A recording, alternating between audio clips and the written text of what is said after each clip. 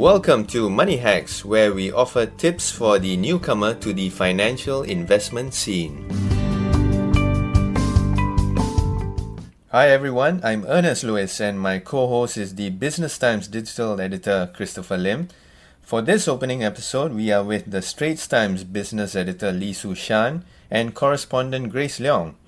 So, Su Shan, let's give you a scenario. Say I'm a virgin investor, a young professional in the first year of my working life, and after eating economical rice for most of the year, I actually have $1,000 to spare in savings. Now, what do you think?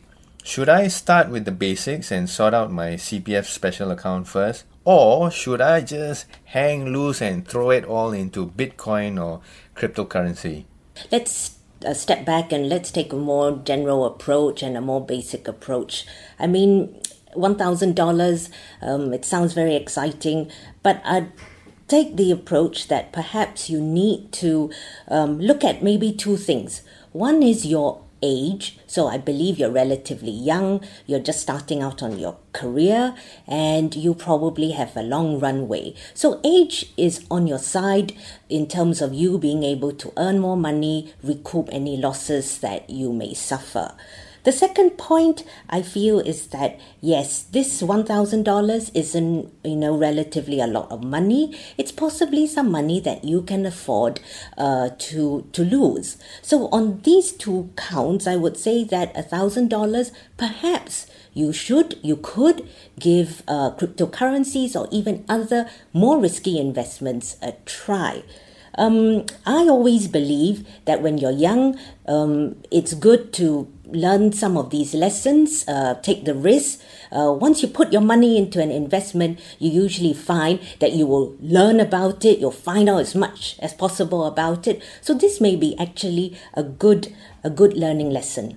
So the trick, I guess, is to see it as part of life's journey at such a young age where I can take more risk at that age, but still apply the golden advice of dividing my savings into percentages, huh? I believe you're starting on your investing journey. It's fine possibly to take a couple of risks.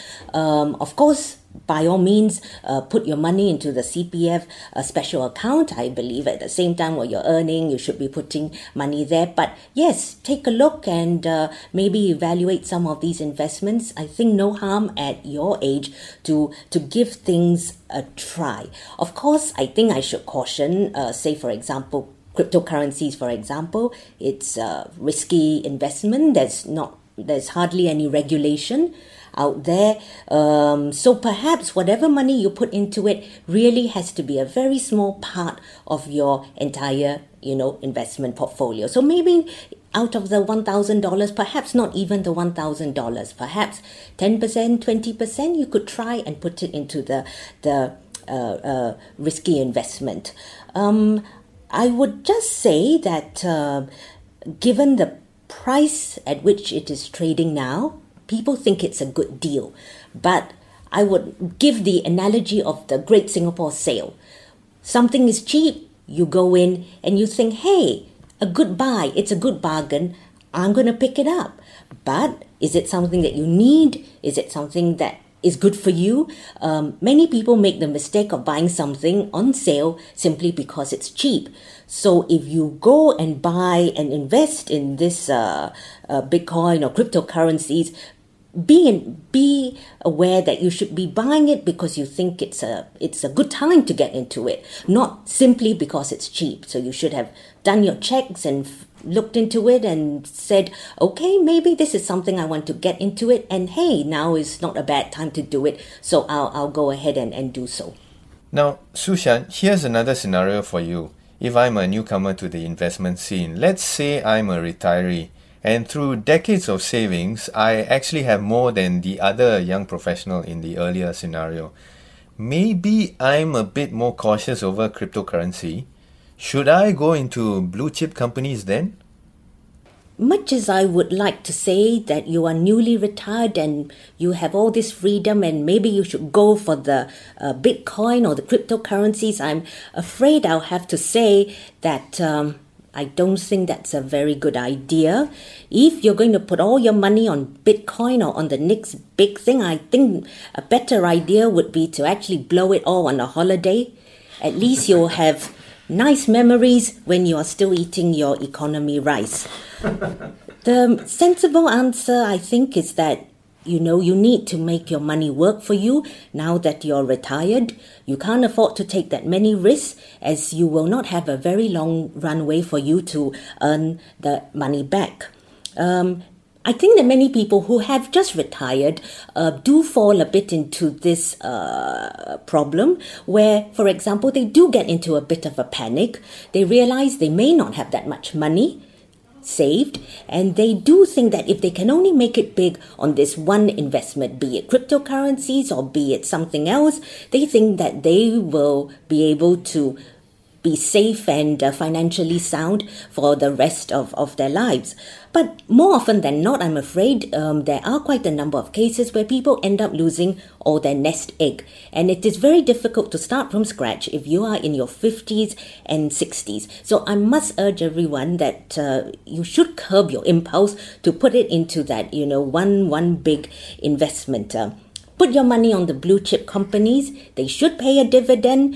There may be some capital gains. And the most important thing is that you'll be able to sleep soundly at night. Thanks, Sushan. Chris and Grace will now talk about some basic fears when it comes to cryptocurrency investment. Grace, as a virgin investor, all my friends are pulling me in different directions about what to do with my extra money or savings. And I've heard that this Bitcoin or cryptocurrency trading has been associated with money laundering, linked to hacking, fraud, and even theft. So, if I invest in Bitcoin, am I really going into ethical investing? Well, some would say there's no such thing as an ethical investment. It really is about whether you believe in the technology behind Bitcoin or cryptocurrency.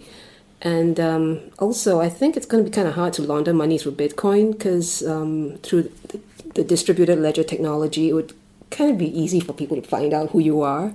And Bitcoin is also very illiquid. So money launderers, I think, will have a better time laundering through the USD than Bitcoin. Like I said before, only when you understand the technology, then you should go into it. And some of the experts that I've spoken to, like Ms. Radish Singh, a partner at Deloitte, she believes that it is better to wait for more maturity in compliance and controls just for peace of mind. As you know, regulators have been cautioning about risks and vulnerabilities for fraud and manipulation.